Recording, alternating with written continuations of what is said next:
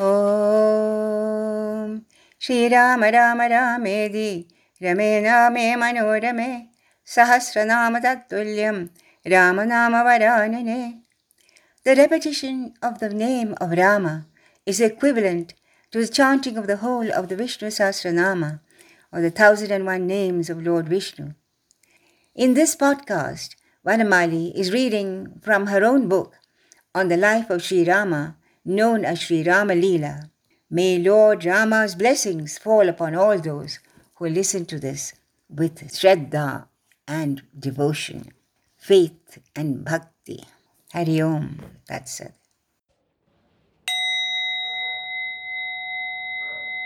Book 3, the Aranyakanda, or the Book of the Forest. The Forest Dwellers, Canto 1. Though the forest looked dark and gloomy from the outside, yet as they went into it, they were amazed to find that it was filled with ashramas in which many sages lived. The pleasant aroma of sandal and incense coming from the sacrificial fires assailed their nostrils. They noticed that even the wild animals walked about freely without fear. Rama and Lakshmana unstrung their bows, for they realized they had nothing to fear in this place. There were lakes and flowers in plenty, and the trees were laden with fruits and nuts. The spiritual energy which permeated the place could be physically felt by all three of them. Rama's fame had spread before him, and the sages welcomed him with all love and invited him to spend the night at one of the hermitages. Next morning, the three of them set out once again and penetrated deeper into the forest. It was only now that they understood why this forest had been called fearful. The ground was rough, trackless, and deserted. The trees were twisted, with lianas trailing their tentacles down, ready to catch the throats of the unwary traveler. Bamboo thickets infested with snakes creaked in the dry, hot wind. Wild animals like tigers, wolves, and bears roamed at large. The birds seemed to have struck dumb, for they no longer chirped happily as they had done at Chitrakoota. Even the lakes looked deep and forbidding, with dark waters in which no lotuses grew. Sita crept closer to her husband and timidly caught the end of his bark garment. He turned and gave her a reassuring look and held his hand out to her. She clung to his strong arm and shivered at the ominous sounds coming from the thickets. He knew that this was not the type of forest which she enjoyed, and held her comfortably close. Sometimes he carried her across swamps and dying trees. They passed many heaps of white bones belonging to the hermits who had been killed and eaten by the cannibals. They proceeded cautiously, with Lakshmana in front and Sita clinging to Rama, coming after him. Lakshmana hacked his way through the fierce undergrowth of poisonous roots and vines.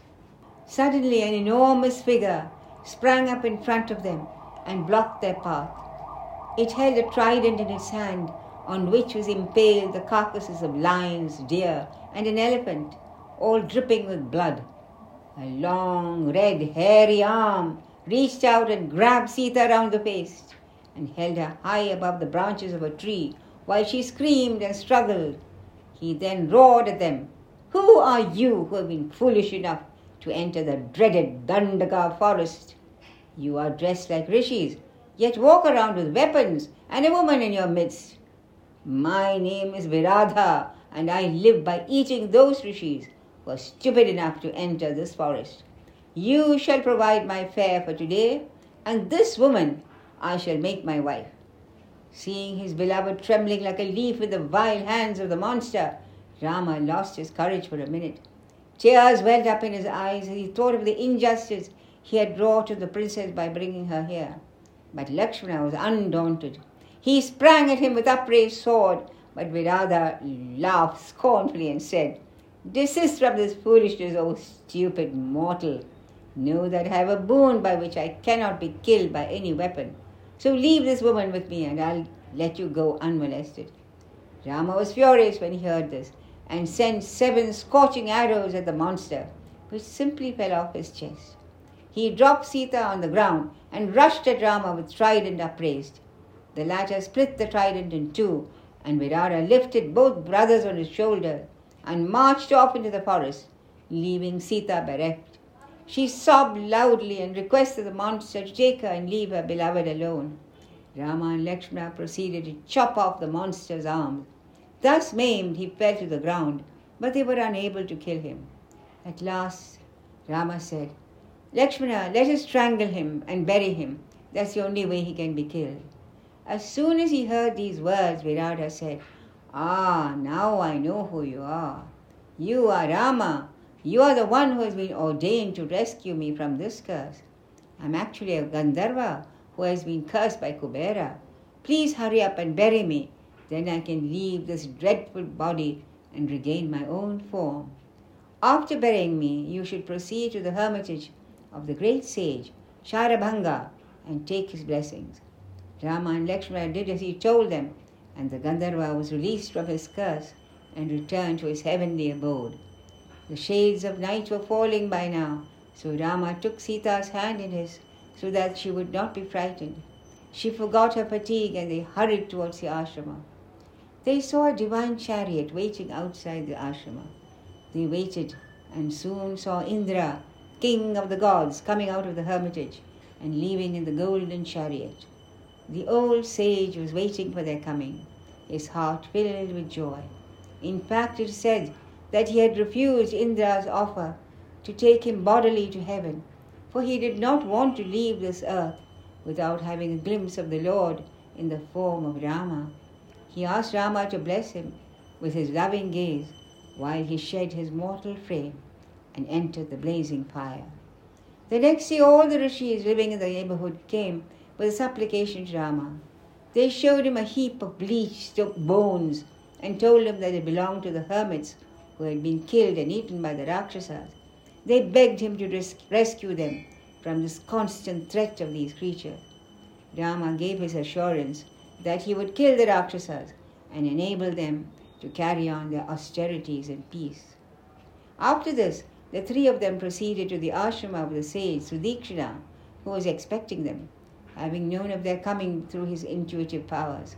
He invited them to stay there as long as they liked, but the three of them decided to proceed and check out all the other ashramas in the forest, as they had promised the sages. After a good night's rest, they set out once again, penetrating deeper into the dark forest. As they walked on, Sita spoke gently to her husband.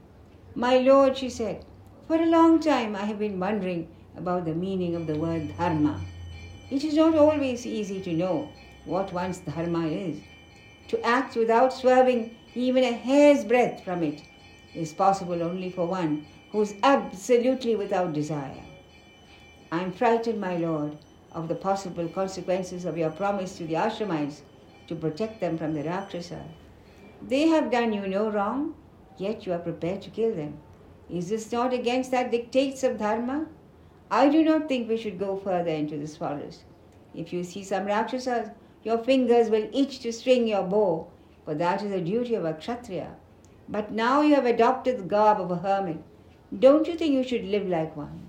Forgive me for presuming to speak to you like this, but I know that you are the very soul of dharma. It is only my fear of the unknown that has prompted me to speak." Poor Sita, little did she realize that what she spoke was the truth, and she herself was going to be victimized for Rama's killing of the Rakshasas. Rama was pleased to hear this discourse on dharma by his dutiful wife. He replied lovingly to her, "O Janaki, you are the daughter of Janaka, one of the wisest men of the age. It is not surprising, therefore, that you should know all the nuances of dharma. But consider the predicament of these sages, my love. They have abandoned all worldly pleasures only for the sake of tapas. By their tapas, the country itself gets purified. All negativity will be cleared. At present, they are unable to perform their austerities due to the harassment of the Rakshasa. They have begged me to save them, and since I am a Kshatriya and their king, don't you think it's my duty to protect them? Even if they had not requested me, it would have been my duty to do so. Now, of course, after having given my word, I cannot think of breaking it. I know well that it is only a wifely concern for me that made you speak as you did, and I thank you for it. But, my dear, I cannot stand by and see these poor ascetics being devoured by these cannibals, even if it brings their wrath on my head." Thus saying, Rama walked ahead with Janaki following and Lakshmana in the rear. Thus ends the first canto, called The Forest Dwellers, of the Aranyakanda of the glorious Ramayana of the sage Valmiki. Hari Om Tat Sat.